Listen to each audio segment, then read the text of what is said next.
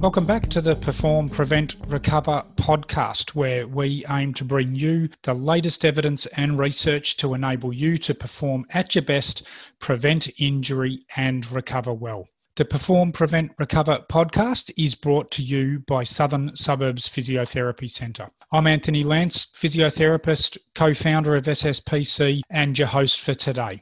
Thanks for tuning in to episode 16. We were lucky to have one of Australia's best triathletes, Luke Bell, appear in our previous episode. And today we get the privilege of getting another great triathlete, swimmer, and endurance athlete on the program in John Van Wisse. We'll get to hear about his amazing feats and we'll gain some insight also into both the physical and mental aspects of participating in events that really do push the human body to unbelievable limits. And in John's case, in one incident, actually almost killed him. But just before getting into today's episode, if you're enjoying our podcast, please don't forget to hit the follow button on our home site, and that will make sure you don't miss an episode. And it will be great if you've got any comments or feedback to leave them on that site too. But now let's get straight into episode 16. Well, it's fantastic to have today's guest on board who, when you speak to many people who know him, describe him as one of the greatest endurance athletes of all time, if not the greatest.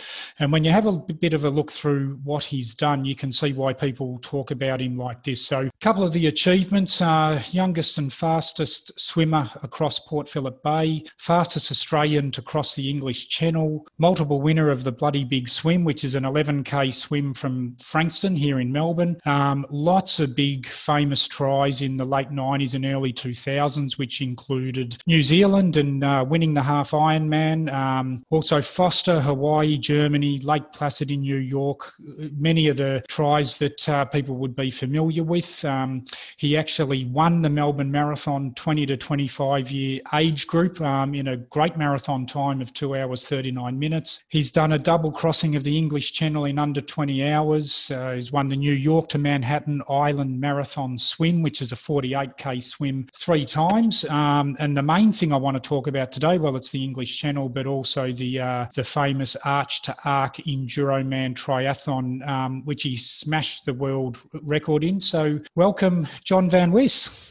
Oh, thanks, Anthony. And thanks for the big pump up. We've got a lot of people on the payroll when they say all that, but appreciate it. Well, is there anything I missed that's significant? And out of what I have mentioned, and I want to go through a couple more of them in depth, obviously, but is there anything in that list that really stands out as your number one thing? Oh, they're all good in different ways. The New Zealand half Ironman I was wrapped with, because that was actually my first ever big win. And yeah, I had a half Kiwi mate, Andrew Shannon, who lives in Melbourne, who was my training mate, and we ended up staying in Queenstown with his mum. So we had a good little trip, and we went over and won the half Ironman there. So I was wrapped.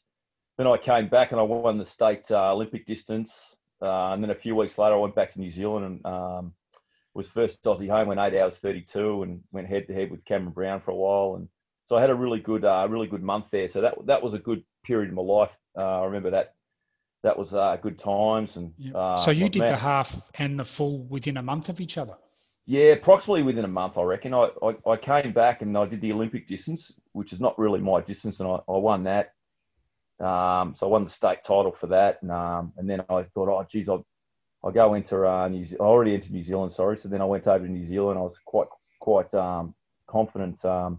I got off the bike with the lead pack with Cameron Brown and probably about 10 others, Scott Balance. There were quite a few Ironman winners. It was a really good field. And I dropped Cameron Brown the first 5K. I ran too hard. Peter Sandvang broke the bike course record. So he was about 10, 15 minutes in front of us. He smashed the bike.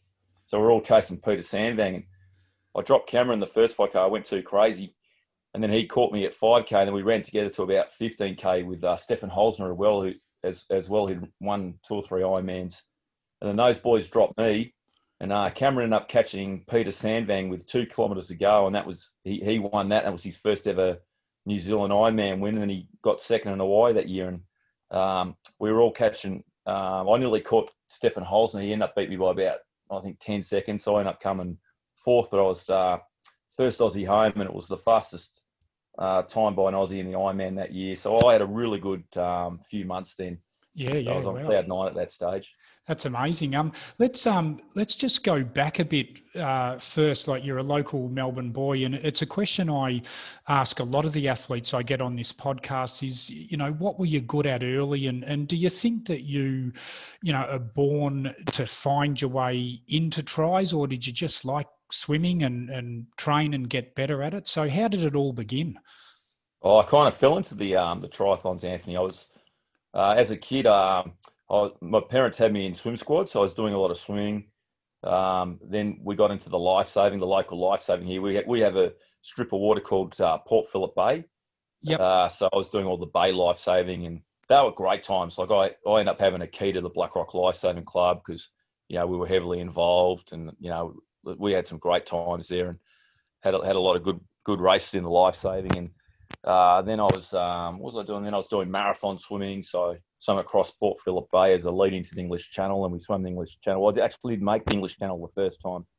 I had to get resuscitated. So I went back the next year and did the Channel, and then I got sick of doing all the swimming because the training was pretty intense. So that's when the next year I did a full turnaround, went to running. So then I went to marathon running, and which was totally different, which gave me something to chase, something totally different. And I did the Melbourne Marathon. That was my first marathon. So I had all my mates out watching, and I was with the leaders at probably halfway, even 10K. I was with the leaders. I went out close to 30 minutes. I was basically running flat out the first 10K because all my mates were watching. So I ended up blowing up, and I ended up running a 2:39, which in hindsight, for your first marathon, is pretty good. But at the time, I was devastated. I thought, oh, God, all these people beat me. I should be a better athlete than this. And I was hoping to make the Sydney Olympics for the marathon, but I just wasn't good enough. So then, because I'm a swim coach, I coach a lot of triathletes, and I was winning a few aquathons on weekends for prize money. So some of my triathletes would say, "Oh, you just beat this triathlete, that is," and said, "No." So they lent me a bike. Two of my triathlete mates lent me a bike, and they took me down to the velodrome in Edithvale, and I thought, "Oh yeah, I'll be able to beat these guys on the bike." And they were toying with me. They were talking to me while I was huffing and puffing, going, "Oh, you're going well." And I thought, geez, I thought I'd be able to just jump on the bike and do all right. So it took a few years, and I got reasonably strong on the bike. The bike was always my weakness, but I got reasonably strong on the bike. And then I got sick of doing the Ironman, so then I went back to marathon swimming. So I started racing around Manhattan, which is a really big annual race. You swim around the whole Manhattan Island anti-clockwise. Yeah, right. You start at Battery Park, opposite the Statue of Liberty, and it's a race. So there's about 30 or 40 people in it, but you have to send a resume off and get selected. So everyone has a boat and a kayaker. And the history on that island is just incredible. So I loved it. And you get a story in the New York Times, and I got a bit of exposure back home with it. And so I was lucky enough to have 3 wins with that one. So I went back there a few times and did that. And then I went back to the English Channel, and I was actually going for a triple crossing, but I didn't get a very good window. So I ended up doing a double crossing, but in terrible conditions. And then I got sick of the swimming again, and the window came up for the Arch Sharks. So I thought I'd get back to the running, so I hadn't run for years. Got back to the running, and at first it was a bit hard. I remember I was doing my first 50K training run. I ended up walking home because my legs were stuffed, and I was on Beach Road where a lot of my people I coached were bike riding. They could see me, walking home. I thought, how embarrassing is this? Well, I ended up, building the running up and started doing 70K training runs and things like that, and then the Arch Shark was after that. So just go from one sport to the next. You get sick of doing one thing, and you go back to what you did previously. So obviously you've got a real affinity with Port Phillip Bay. Was the bay crossing your first big swim? Oh no, I wanted to get out of school. I hated school, but I had to give my dad a good reason. And my sister was a very good marathon swimmer, and she was racing around Europe. She was dating an Italian guy called Sergio Carandini, who was second in the world at the time. He was a magnificent swimmer. So I got out of school and did a printing apprenticeship because my father was a printer. But I didn't want to do printing. I just wanted to get out of school and take up marathon swimming. And so I had a season overseas, and my big first race was a race called, if you swim from the island of Ponza back to the mainland, which was, I think, 43K. And the first I swum before then was probably 20K. There's a limited field. There's probably about 30 people, and you take the ferry across the night before. And I remember being on the ferry, and the ferry took over an hour, and I'm looking back, and I couldn't even see, the land that where we were taking off from. And I'm thinking, geez, the next morning I've got to swim back. I've got to race these superstars back. And we have a dinner before, and I was thinking, oh, geez, what am I in for? Everyone's got their sponsored top on, and I was maybe 19 years old, a kid, thinking, geez, what am I doing in this company? These guys are too good for me. And it ended up being a really rough day. It was 4-6 winds. And I just went out really hard, and I actually was in the lead for most of the way. And I was ahead of Sergio, my sister's boyfriend, who'd won the event 6 years in a row. But he always negative splitted it. But I was on cloud nine. And initially, the boatmen there always want to get the best swimmer, because it's very prestigious to have the first swimmer coming in. So when my boatman got me, they were devastated, because they thought, oh, who's this guy? He's a no-name. But then when I was in the lead, they got really excited, and they stopped feeding me. So I ended up I was in the lead, and Sergio was catching me, storming back. And they started reducing my feeds, and I was too young to talk back, and they're just screaming in Italian, hurry up, hurry up. They're looking over the boat, seeing Sergio catch me, hoping they'd be first in. And he ended up catching me right at the end. And like I said, it was terrible conditions, and we both ended up having to go to hospital. So whatever position you were after us was your official position. So if you were, in fourth place and you were 5K from the finish, that was your position. They pulled everyone out because it was such. Oh, right. Wow. Yeah, because the first two people, including Sergio, who's a legendary swimmer, had to go to hospital. And I was really low in sugar. So I remember being in the ambulance, and I just wanted to sleep. And every time I closed my eyes, the ambulance, the paramedic would slap me across the cheek. And I'm thinking, gee, that's a bit harsh. And then I worked out later, it's because, if you can't go to sleep when you're so low in sugar, it's dangerous. But that was my first big breakthrough race. And I got $6,000 prize money in English sovereign gold coins. I don't know why they paid in gold coins, and that paid the rest of my trip. So I was front page of the local paper there. And, the next night was the awards party. And I was like, I came in, I was still a bit, not 100%, but I was like a rock star, because I was like the young kid who nearly beat Sergio, who's, won it 6 years in a row and was second in the world. And I reckon had he not trained with me leading into the event, he probably would have given up and not chased me down, because he knew he was a faster swimmer than me in the pool. Like, he was a beast. Like, we were training with the Italian Olympic team at that stage, because this is 1992 in Florence, where he was living. And he was doing like 10 400s leaving off the 4:30. And I'm leaving off, the 5 minutes. So he knew he had more speed than me. So I reckon had he not been training with me in the pool leading in, he might have said, oh, this guy's got too much lead, and I might have fluked the win. But that was my big breakthrough swim, I reckon, in my head. Yeah, okay. And it's, thank God, I might have to ask you at the end if you've ever swum in good conditions, because some of the ones we're about to chat about are horrendous. But look, if we get on to then, as I said, the ones that really fascinate me are the English Channel, which we'll start with. And on its own, it's obviously a massive challenge. But when we talk about the arch to arc, it's only one component of three. But so if we start with your English Channel crossings in isolation, so as an event in itself, like the water temperature there is between 15 and 18 degrees. So it's pretty cold. That's a big factor to have to deal with, isn't it? Yeah. Well, that's a big, absolutely, Anthony. So at that stage, I would have been 20 years old, and I was quite skinny then. I was quite proud. I still had stomach muscles showing then, and I didn't want to lose my I didn't want to get fat. So being fat in the English Channel is a big thing. You need a certain amount of body fat, depending on how long you think you're going to be in the water to survive the cold. But I thought, I'll be tough enough. I'll just, swim hard enough to generate heat, and it won't get me. So we swam across Port Phillip Bay first, and I reckon that was February as a training session. And that got massive exposure, because we had Dawn Fraser on our boat. So my sister and I, we had a boat each, and we raced across Port Phillip Bay, and I got the record there, and it got front page of the paper because we had Dawn with us. She always generated, big press. So we were hoping to be the first brother and sister to cross English Channel and break the world record time, which at that time was 7 hours 40, and that had stood for 20 odd years. So, but when we got there, it was a real terrible window. It was like windy every day, and the water was probably 13, 14.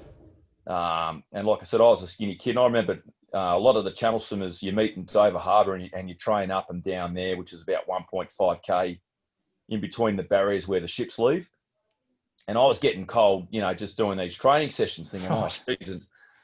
So anyway, the day came and we ended up having a bad day. And but I was flying along about 6 hours in, and I thought, yeah, I'll be right still. But you just start falling asleep. There's nothing you can do. It's like trying to watch a movie late at night when you're tired and you end up, falling asleep, and you wake up the next morning and the telly's on. You don't know how it happened. Yeah. So were you aware of this? Like they say, sometimes your mind's just so far gone, you've got no concept of what's happening. But were you consciously aware of what was happening to you? Not really, because I stopped shivering, which is actually a bad sign. And I thought I was still going all right. And it was actually quite peaceful. I just remember waking up in the boat, and Dawn had one of those silver space blankets around me, giving me a hug, and I thought, oh, gee, what happened? And so I was only 4K off France. It was really rough conditions, but I was actually on really good pace. I was on pace to get the record. So I was really devastated. And my sister ended up getting across, which made it worse. And she got the fastest crossing, right, male or female, for the year. So you let her down.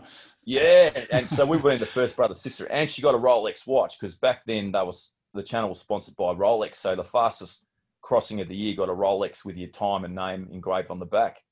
So I was like, I was devastated. And, I thought I was a better athlete now. I'm thinking, oh, geez, how did this happen? Because it just shows you how vulnerable you are.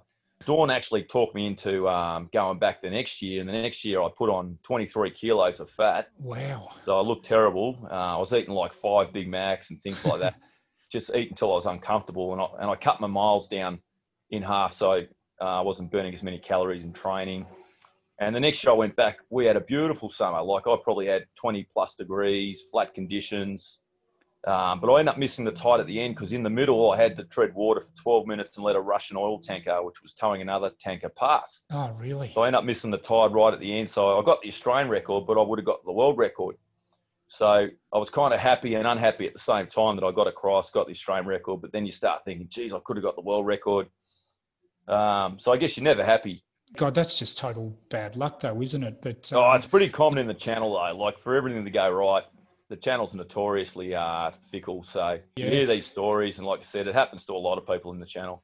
And it makes me actually think of, I think it was called Super Size Me, that McDonald's ad. And like the 23 kilos, like in that show, the guy that was on that really struggled to lose weight when he wanted to come off this diet. Like 23 kilos is massive. Did you, obviously you're super fit and super active, but did you have any difficulty getting any of that weight off, or how much comes off in the race?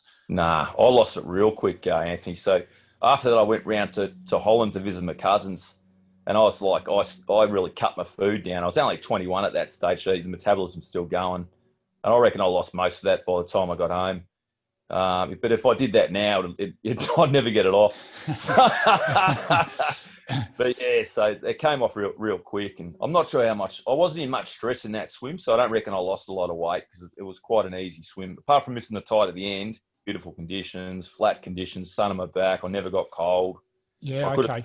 All day at that. The water was probably 16, so it was probably 2 or 3 degrees warmer than the year before. And like I said, there were no gale force winds. We had sun on our back. It was just a totally different swim. What's the bay here in Melbourne in the middle of winter, temperature-wise? Like, does that prepare you? Anthony. I've done probably 30 years now, and I reckon 3 years it's got down to 6. Oh, but God. generally it's between 7 and 9. It didn't get under 9 this year, so because it's Port Phillip Bay shallow water, it gets cold. It gets colder than the ocean in winter, and warmer than the ocean in summer, because it's less water to heat up and cool down. Yep. So it really depends on how many cold nights you get, and also the cloud cover.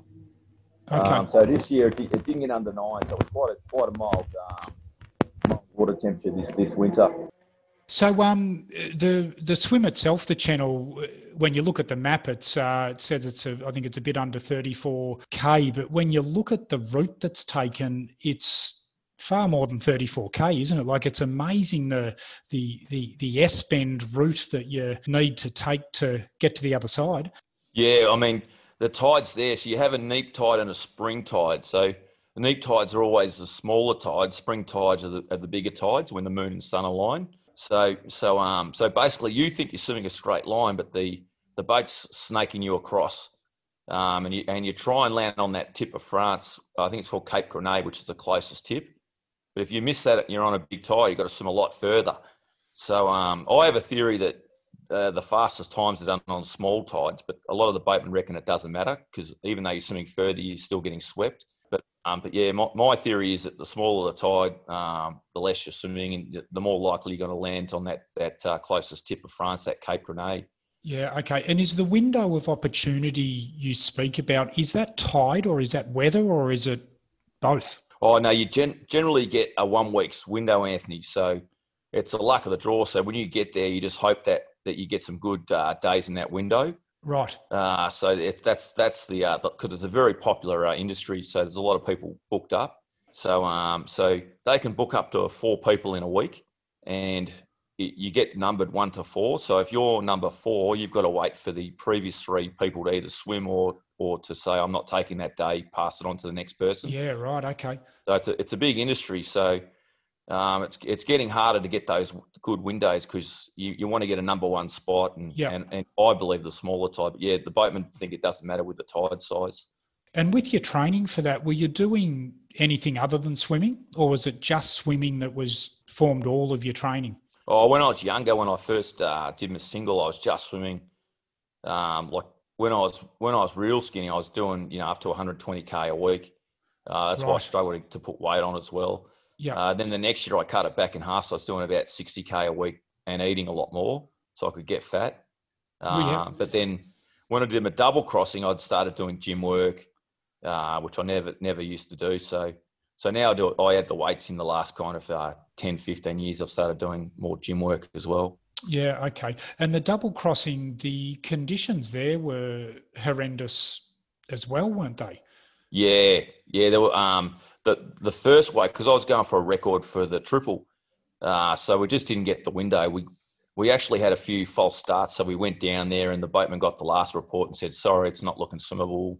We'll talk again tomorrow. And so you're basically on standby. And I was actually coaching another person who sponsored me, Richard Payne, who swam the same time as me, but on a different boat, obviously. And he took 22 hours to do a single crossing. Wow. He became the oldest Australian at the time to get across. And I did the double and he did the single. And he was the only other person to get across. I think there was 7 other people that didn't get across that night. So it was really rough the first way. It calmed down the second way, but I just got beat up trying to smash through the waves going the first way because I was on a time schedule. I was trying to, swim quick and ended up doing 9 hours. I just did just under 20 hours, 19 hours, 55, which I was hoping to be back in 15, 16 hours. Yeah, so, okay. Yeah, just didn't get the conditions. So, but that's just how it is in the channel. That happens to a lot of people. And it's part of the appeal of the channel. Yeah, okay. Well, let's put the channel together with a run and a ride and talk about the arch to arc, which is just it's staggering when you read about it. So you're going from London to Paris, and to do that, you're running 140k, you're swimming the English Channel, and then you've got a 290k ride ahead of you. So from the Marble Arch in London, and you get to the Arc de Triomphe in Paris. So let's start again. What really interests me with this is your training. When you've got 3 massive endurance events to train for, how did you fit that into your day, and did you pay more attention to one discipline than another? So how did you go about your training to prepare for that? Yeah, I did focus more on my running and also swimming for that, because the bike, even though it's a hard ride, like it's 290k and it's a really hilly course, if you get to the bike, you basically, unless something terrible goes wrong, you're going to get there. So right. It's trying to nail the run and nail the swim, and that really sets up the whole race. I mean, if you're real bike fit, you might ride half an hour faster if you're doing 600k a week than 300k a week, which isn't significant in the scheme of the whole event. Because with the event, you backlog from the high tide for the start of the run. So I backlog 24 hours from the high tide, which basically meant whatever I run under 24 hours is my rest period, but the clock doesn't stop. So you've got to work out how aggressive you're going to be with your turnaround. So if I'd run 25 hours, I've missed the tide and I've stuffed the whole event up. Or even if I ran 22 hours, and you only get 2 hours rest, it's not enough rest. So you got to work out how aggressive you are and how hard you're going to take the run, and then because then you got to be able to swim the channel. And then you're allowed up to 12 hours rest after the swim, but the clock doesn't stop. Yes. So it's you got to work out, your calculation. Mind game. If you're going for a record, if you're going to finish, it's still hard, but it's not obviously as hard as if you're trying to break a record, because you've got to be a lot more aggressive. So I backlogged 24 hours. I ended up running 15:52. So that meant my rest period was in between that. But even then, it's like, that's taking into time. You got to go back to the hotel, have a feed, then you got to get up. You got to be back at the boat in Dover an hour before. The boat actually takes you out to the beach you're leaving from, which is like a half an hour trip. Then you jump off the boat, swim in 50 meters to shore, get fully out of the water, then you can start your swim. So it's a whole process. It's not like you just, you finish and you're straight at the beach where you're going to take off the next day. So that rest period includes doing all that. So it's a real calculation, how aggressive you're going to be. And I end up having a real tough window. So I was on a big tide. I was on a big spring tide because that was the only one free a year out when we booked it. And we ended up having we had high force winds because we were the back of a hurricane from America. So everyone that was booked to swim the channel that week cancelled. So no relay team went out, no solo swimmer went out, and I'd run 140K before. So I only got that window because the boatman trusted my swimming capability, because I did double crossing with him in bad conditions. Yeah. And with the arch to arc, I was allowed to wear a wetsuit. So with English Channel, you're not allowed to wear a wetsuit. With the arch to arc, you can wear a wetsuit. So the boatman backed me to have a crack at the channel in those terrible conditions, when it was wind against tide. But then even during the run, I got lost going through London, so I ran an extra 4 or 5K. I'm thinking, everything's conspiring against me. I got lost. I've never run 140K. So did that weigh on your mind mentally? Like when you... Yeah, it did for a while. So it's trying to get those things out of your head. Like, so I'd never run 140K. Then I got lost going through London, so I had to run an extra 4 or 5K. I'm running into an English Channel where every solo swimmer and relay team is cancelled. So you start thinking, geez, maybe it's not meant to be. But I got through it, and it was a very tough experience. And I got through it and got the record, so I was wrapped. We'll get onto that soon, the record. But just back to your training for a second, can you give us an average day or a couple of days at the peak of your training leading into that would have involved how much time on the bike, how much in the pool, how much running? Yeah, so what I was doing, the Saturday would be my big run day. So I'd run 70K on the concrete. And then the Sunday would be my big swim day, where I'd do 120 hundreds in the pool. So I'd do a 12K swim. Yep. The other days, Monday to Friday, I would try and do 4 things. So I would generally do an hour and a half barefoot run on the grass. I would do gym work. I would swim 6K, and I'd bike about 40K mostly on the gym bike, just for time management, because I was swim coaching in the morning and then swim coaching at night. So they were massive days. So I would either go the gym first, do my weights, then jump on the gym bike. Then I'd go straight to what we call Dendy Park, which is the grass oval. And I'd run an hour and a half around the grass oval barefoot, just to strengthen my foot muscles. Yeah. That was a theory of mine. And then, except the Saturday when I was doing my long run, I'd do it in a racing flat on the concrete. So I wasn't barefoot for my from a 70K run. But then I'd head to the pool and the outdoor 50-meter pool and do approximately 6K. So that was generally my Monday to Friday. The Sunday was my bigger swim day, and the Saturday was my bigger run day. So it's interesting, isn't it, that, this is where it's and it must be particularly when you first go in, so it's such an unknown, because you're saying you're running 70 Ks, your long run in training, but the run's going to be 140. And, the swim's 33, and you can't train anywhere near that. Same with the ride. Did that? And I want to get on to, because again, people talk about you as being so mentally tough, but don't know about that. Do you go in with doubt, though, thinking, God, I've only run 70 Ks and I've got to run 140 and then swim the channel? Like, how does your mind deal with that sort of thing? Oh, absolutely. The run was a big unknown.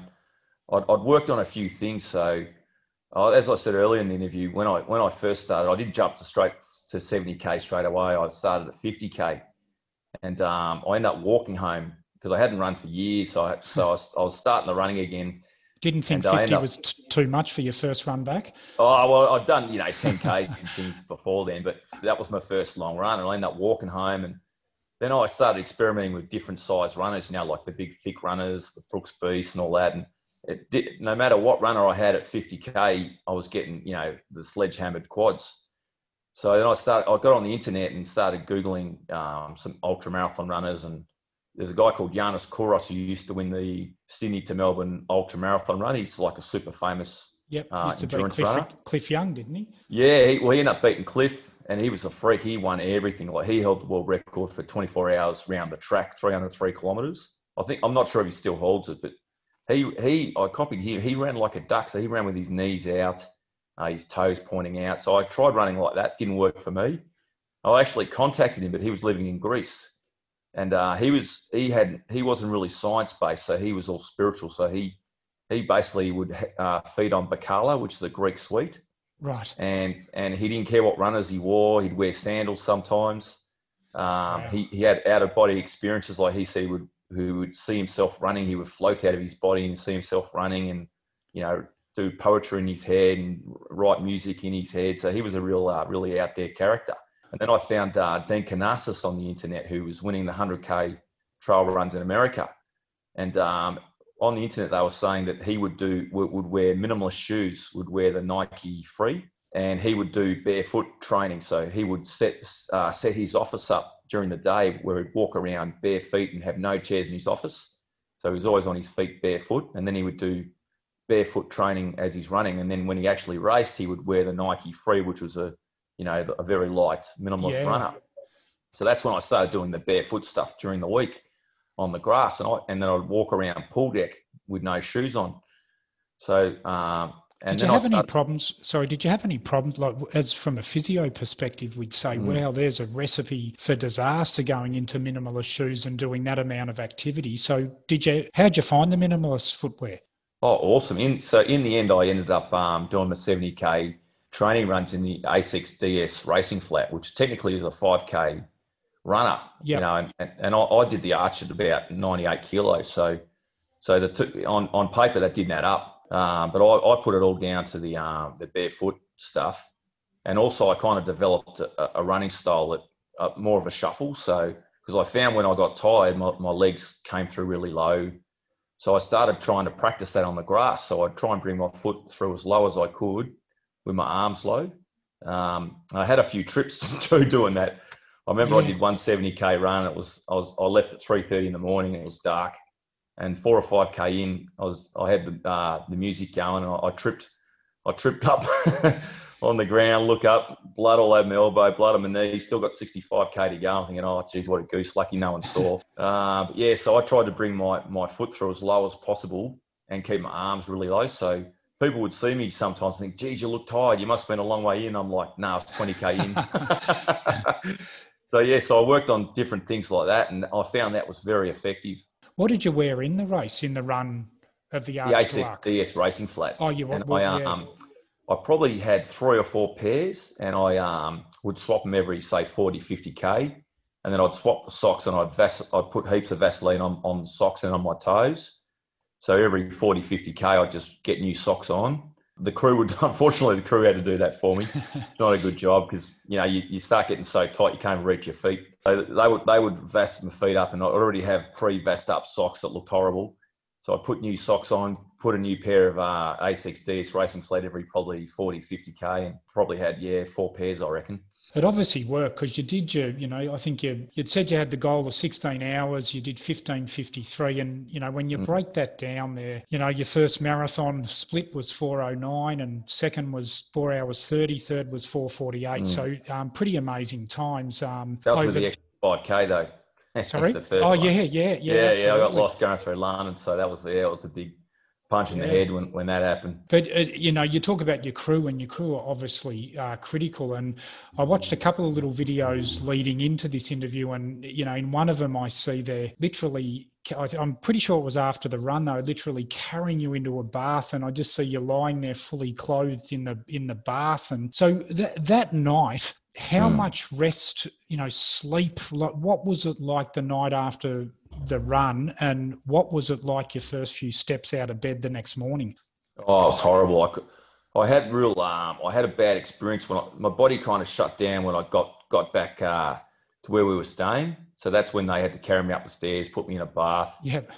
Yeah, I felt good when I finished the run because I probably walked a lot of the last 20, 30 K because I was ahead of schedule. So I was trying to save my legs for my energy, not so much my legs, try and get my energy back and eat more that last 20, 30 K of the run because I was ahead of schedule. So when I finished the run, I didn't feel too bad. But then it was probably a half an hour drive back to where we were staying. And then when I got out, my body shut down and they had to carry me up the stairs and give me a bath. And I kind of came good again, but it was broken sleep, kind of like sleeping on an airplane where you can't sleep properly because you're that tired. And it's a contradiction. You feel tired, you feel sleepy, but you can't sleep because you're so sore and you're getting cramps everywhere. And then I woke up the next morning and I felt quite sick. I'd struggled to get my breakfast down. So I downed probably 4 litres of water. I just kept trying to flush it all out of me. Yeah, the channel was a real shocking day. So I remember the first 2 hours,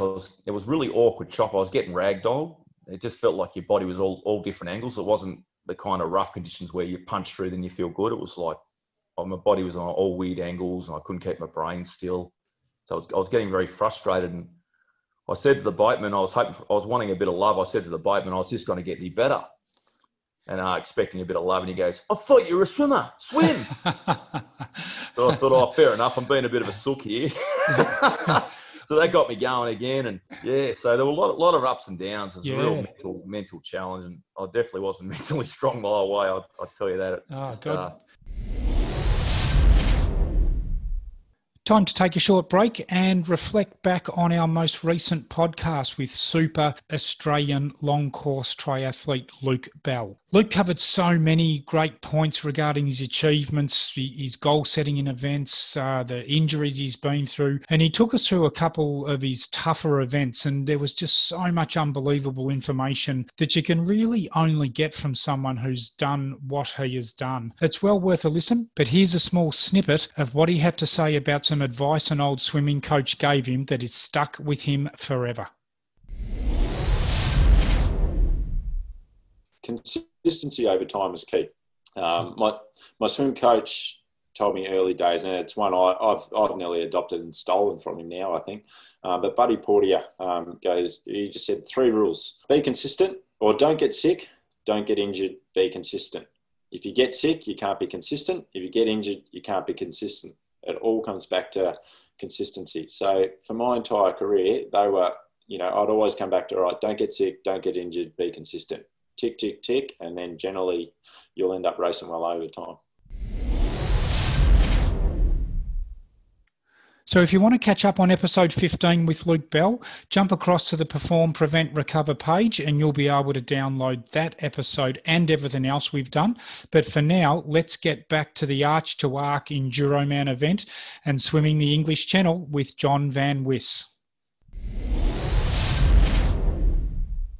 Well, there's a story, and again, you can tell me whether it's true or not, that the conditions were so bad that morning that you were the only madman anywhere near the beach, and that the police over there actually thought you were an illegal immigrant swimming away. Like, is there any truth in that? Yeah, that's a true story, Anthony. I actually didn't know. So, like I said, the boat, you go back to the Dover Harbour, and the boat takes you to the beach that he thinks is the best beach to leave from with the tide, going by your speed. So we jump in the boat, we go round to, I think it was Shakespeare's Beach. The boat can't go all the way in because it's too shallow. So you jump off the side, then you swim in that last 50, 100 metres to the shore. And then you get out and then you wait for the siren to go, then you can take off. So I'd swum in, and because I'd run 145K, I looked terrible swimming in. I struggled to get out of the water because the waves were hitting me. My legs were sore. You're on pebbles. You're not on sand. Yeah. So people walking their dog thought I was an illegal immigrant. I'd swum across. So they called the cops. And I didn't know. I've jumped in and swum, we've got 2 crews. So the crew that was on the beach got interrogated by the police, and we actually got it on film.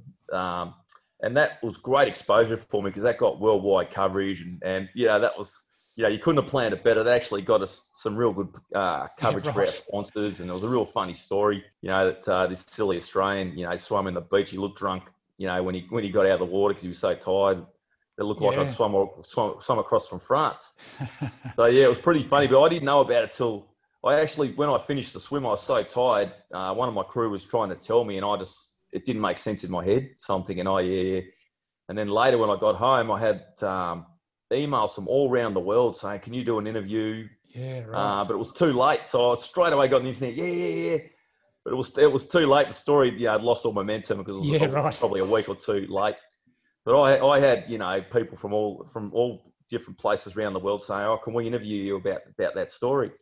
So, so it was very good exposure for me. And tell me the swim, like, again, there's vision of you swimming in like pitch black during that race. And like, God, I know I'm freaked when I'm knee deep in the bay at Bowie when it's after dark that something might bite me. Like, does just the blackness and darkness get you? Do you think, I don't know, I presume it's too cold for anything to be in the water to eat you, but do you think about that when you're swimming in the dark?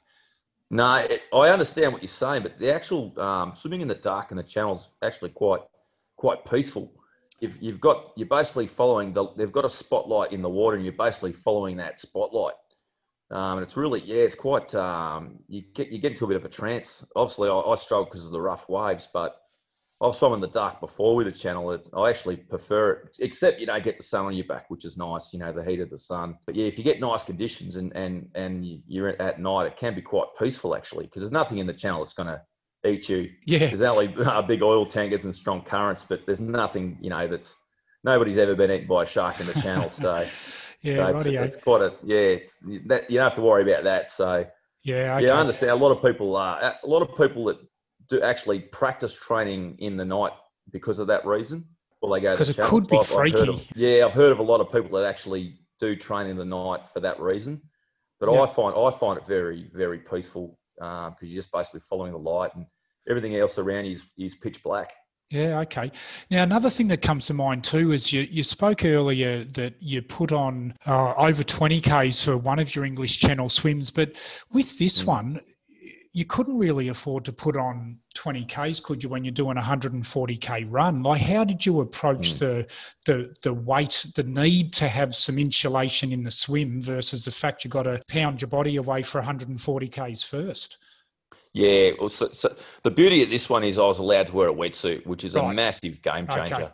I actually still got cold the back half of, when I say cold, nothing sinister, I just got cold. I was uncomfortable. Because I'd spent so much energy in the run and I was fighting the current and the waves. So as you lose energy, you don't have the energy to fight the cold. So that's when the cold starts creeping in.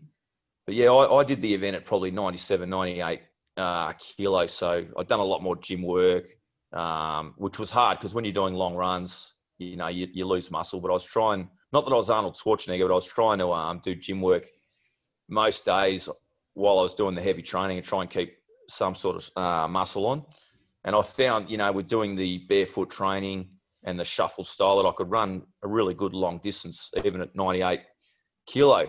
So I was, with my channel background, because I'd done a double crossing, the channel with no wetsuit, I was confident in my channel swimming ability with the wetsuit, even though everybody had cancelled on that window. All the solo swimmers had cancelled. So for me, it was just getting through the run and getting enough sleep to take the channel on. And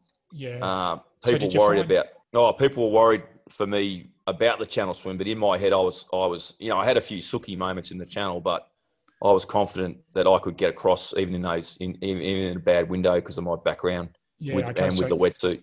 So you found the run tougher in that event? Was the run tougher than the swim? Oh no, the swim was tough too because the first bit of the swim, probably the first 4 or 5 hours, was wind against tide.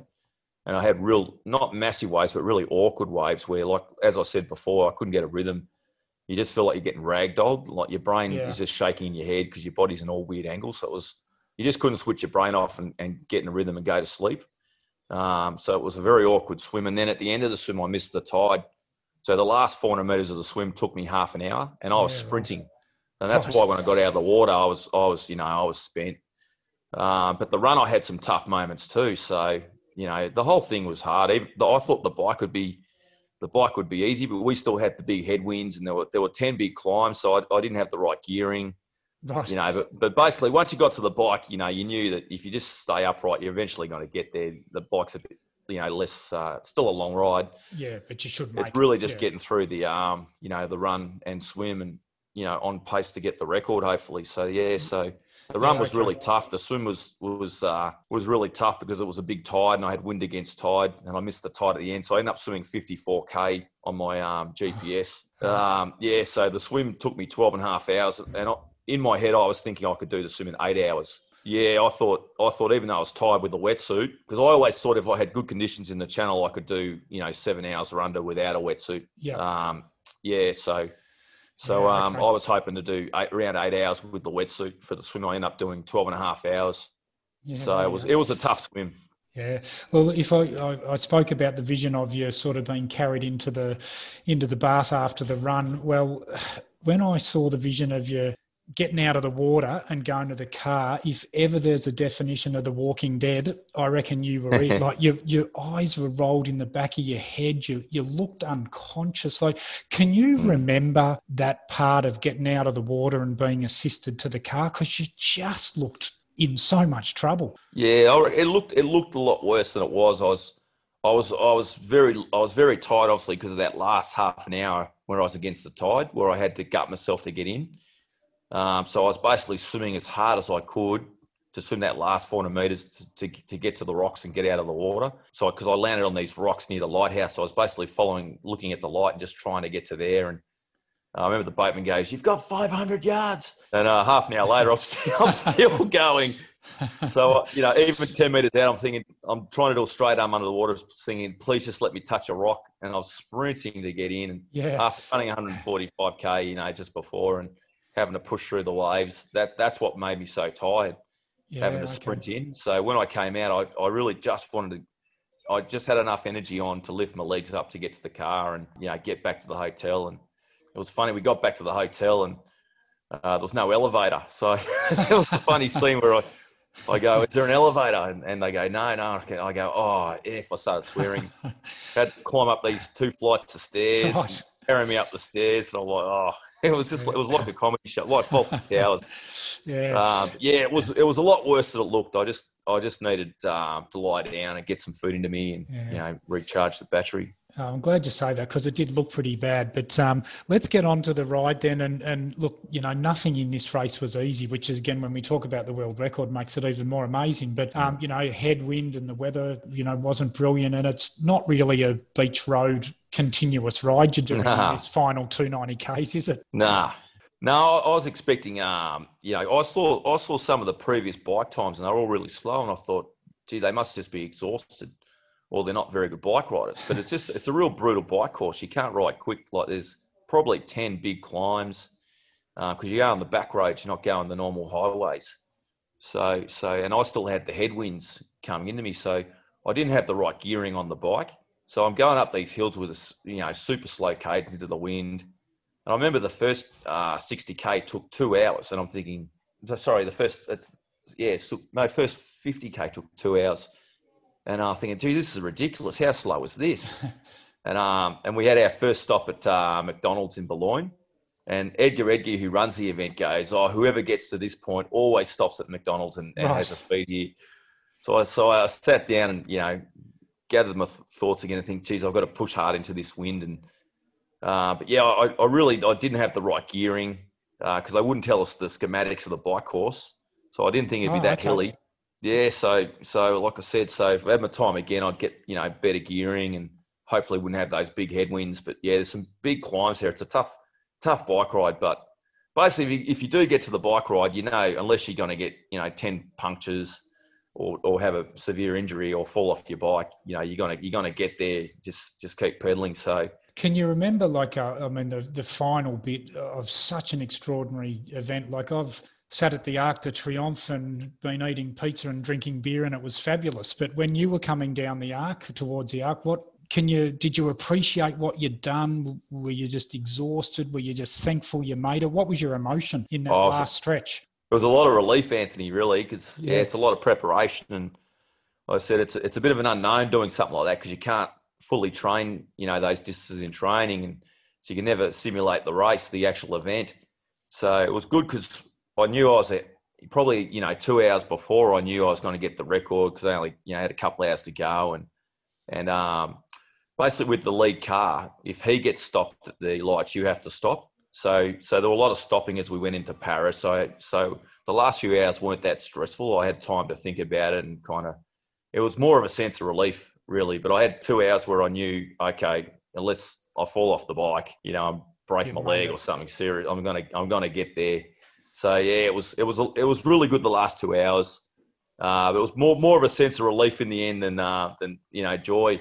Yeah. Okay. Yeah. Well, the bike split in the end was 14 hours, 7 minutes. And yeah, it's terrible. Was a new world record, 61 hours, 27 minutes. And you beat the old world record by 12 hours and 12 seconds. Is that the biggest smashing of a world record in history? Like normally we're breaking world records by seconds in many sports, but that's just unbelievable. Oh yeah, but there's so many variables with this race that, two people never have the same conditions. So it's such a long event. You can cut a lot of time off. And it's still, like people are still working it out. They're trying to cut the rest down now. And, if somebody does it in this time, then the next person, they use that as the blueprint. And so, this person did it off this turnaround. And so that's what's kind of happened is, because the event hasn't been around for 50 years, it's an unknown thing. How much risk do you take? And once one person shows that you can do it, then the next person goes, well, he's done it. I can do it off this little rest. I might cut more rest off here. So that's probably why I could take that much off it, because the previous guy was probably told, oh, no, you can't run this quick or you can't have this much rest. So, I still think it can come down a fair bit more. Sure. And I suppose it leads into, when you read the literature of the arch to arc, and they say that the first transition, so the night after the run or the swim, are the ones where people, if they're going to pull out. Now, you did go back twice, and those were the transitions that got you. Like, what happened in those two? Oh, so the last time I went, I ended up having a 30 degree day. Oh, it wasn't supposed to be 30 degrees, and I'm hopeless in the heat. And I was trying to go off a 20-hour turnaround this time, not where the first time I went off a 24-hour turnaround. Right. And I felt a lot more comfortable. I was hoping to run 2 or 3 hours quicker because I was, I'd done a lot more 70K runs. I did the arch the year or 2 years before. So I knew I could run that distance. I'd really developed my shuffling style and more barefoot running. So I was really confident in my running. And I was halfway in about 5 hours. So I was well ahead of schedule, and I wasn't even running that hard. But then I started getting a bit sleepy, and I didn't realise why. And that was because I was just getting a bit of heat exhaustion. So I ended up walking a lot of the back half of the run, and I ended up running 17 hours something instead of, 13 hours, which I was hoping to run. And by the time I got to the hotel, basically I only had an hour's turnaround where I had to be back to Dover Harbour. Oh, wow. So it wasn't enough rest. So I said it was a beautiful swim day. It was 30 degrees and flat. So it would have been a ripper swim. So I said to the organiser, can I go the next tide, which was 10 hours later, which would have meant I lost an extra 10 hours. But I still thought, well, because the weather's so good, I might be able to make it back up. But because somebody had died before I'd done it, maybe a month before, they were very worried. So they said, well, you've got to pass a medical if you're going to, do the swim, even though it's 10 hours later. So it was the banking holiday, so nothing was open. So we had to find a doctor that would open up for us. So we found one in London that would open up for us. So we had to drive all the way to London. And I was basically, I couldn't get any drinks down. Just the thought of a Gatorade would have made me, vomit. So I really just needed drips. I just needed fluid back in me. And we got to the doctor, and he, took my pulse. My pulse was too high, and I had too much blood in my urine. So he basically recommended for me, Edgar, come with us. And he basically said, no, I don't pass you. So I wasn't allowed to start the swim. Fair but enough, anyway, it wouldn't have mattered because I would have lost 10 hours and I would have looked back and I wouldn't have been happy. Yeah. So, and then the other year I tried it, which was 2 years ago. And one of my crew sat next to a sick person on the plane, and he got sick. and then I got sick next, and it was one of the worst flus I've had. I was bedridden, sweating, heat cold. I should have gone straight home. Yeah, but wow. basically, I thought, I'm here. We kept it hidden that I was sick, and I was struggling to just get out of bed. And I started the run, and I put it back. I was going to go off a 20-hour turnaround. I put it back to 24 hours, which is what I tried, which is what I was successful with the first arch. And I tried to start off really, really slow, which is basically all I could do. So I took off at the pace that I'd normally finish off, and just tried to hopefully get through the run in 22 hours and see if I could do it. But halfway into the run, Ed goes, "You're not even going to make the turnaround, mate. You're kidding yourself." So we had to pull a pin. So basically, I just wasn't healthy. And then I was trying to go again last year, and I got injured and got a slight tear in my Achilles. So I was hoping to go last year, but did my Achilles. So it's been a bit of a comedy ever since. Gee, it shows, doesn't it, that, we say to, a lot of our patients that the hardest part sometimes getting to the start line. Yeah. Get to the start line healthy, give yourself a chance. Yeah, so last year I was 7 weeks out, and I was going really well. I had Achilles tendonitis, but once I got running, it would go away. And I was doing the distance of the arch a week. So I was running 140K a week. I was swimming about 40. I was riding about 300 plus my gym work. And it was a Monday, so I'd run a 70K on the Saturday, and I was running around Dendy Park barefoot, and I thought, I'm going to step it up. And I tried to do too much. Got a little tear in my Achilles. Started doing water running, thinking I'll still be right. I'll just do water running. I've got this massive amount of base in me. I'll just water run, for the next 6 weeks before I leave.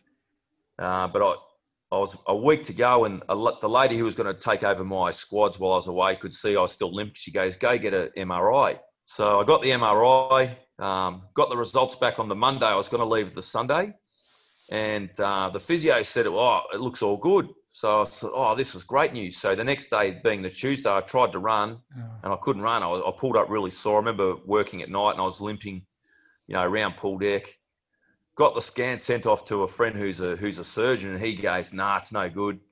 Then I got the report back from the MRI people, and it said, "Look, you got a little tear in your Achilles, you got a crack in your heel, you got tendonitis," which I knew that. So I had to make a decision because I was booked to leave that Sunday, and it was the first time ever I was going to fly business class. I spent $5,000 on the accommodation, $10,000 on the entry, done all this training. I'm thinking, oh God.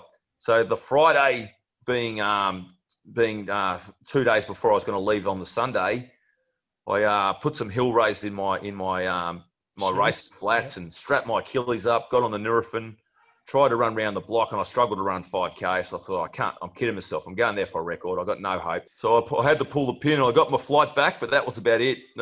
Lost all this money. And then a year later, I've still got the tendonitis. So it was a good call. So I made the right call, but I overdid my training and got carried away. And, if I had a coach, I wouldn't have done that. But when you're coaching yourself, you get emotionally involved. And yeah, look, it's interesting to hear, even at your level, and it's good to get through, because we say to our patients that, so many tendinopathies and bone stress injuries are training error. So just out of interest, how much did you change your training? Like you said, you stepped it up. Was it much? Like, do you look back and think, wow, that was a bit silly? Yeah, it was, because you should only increase, by technically 10%.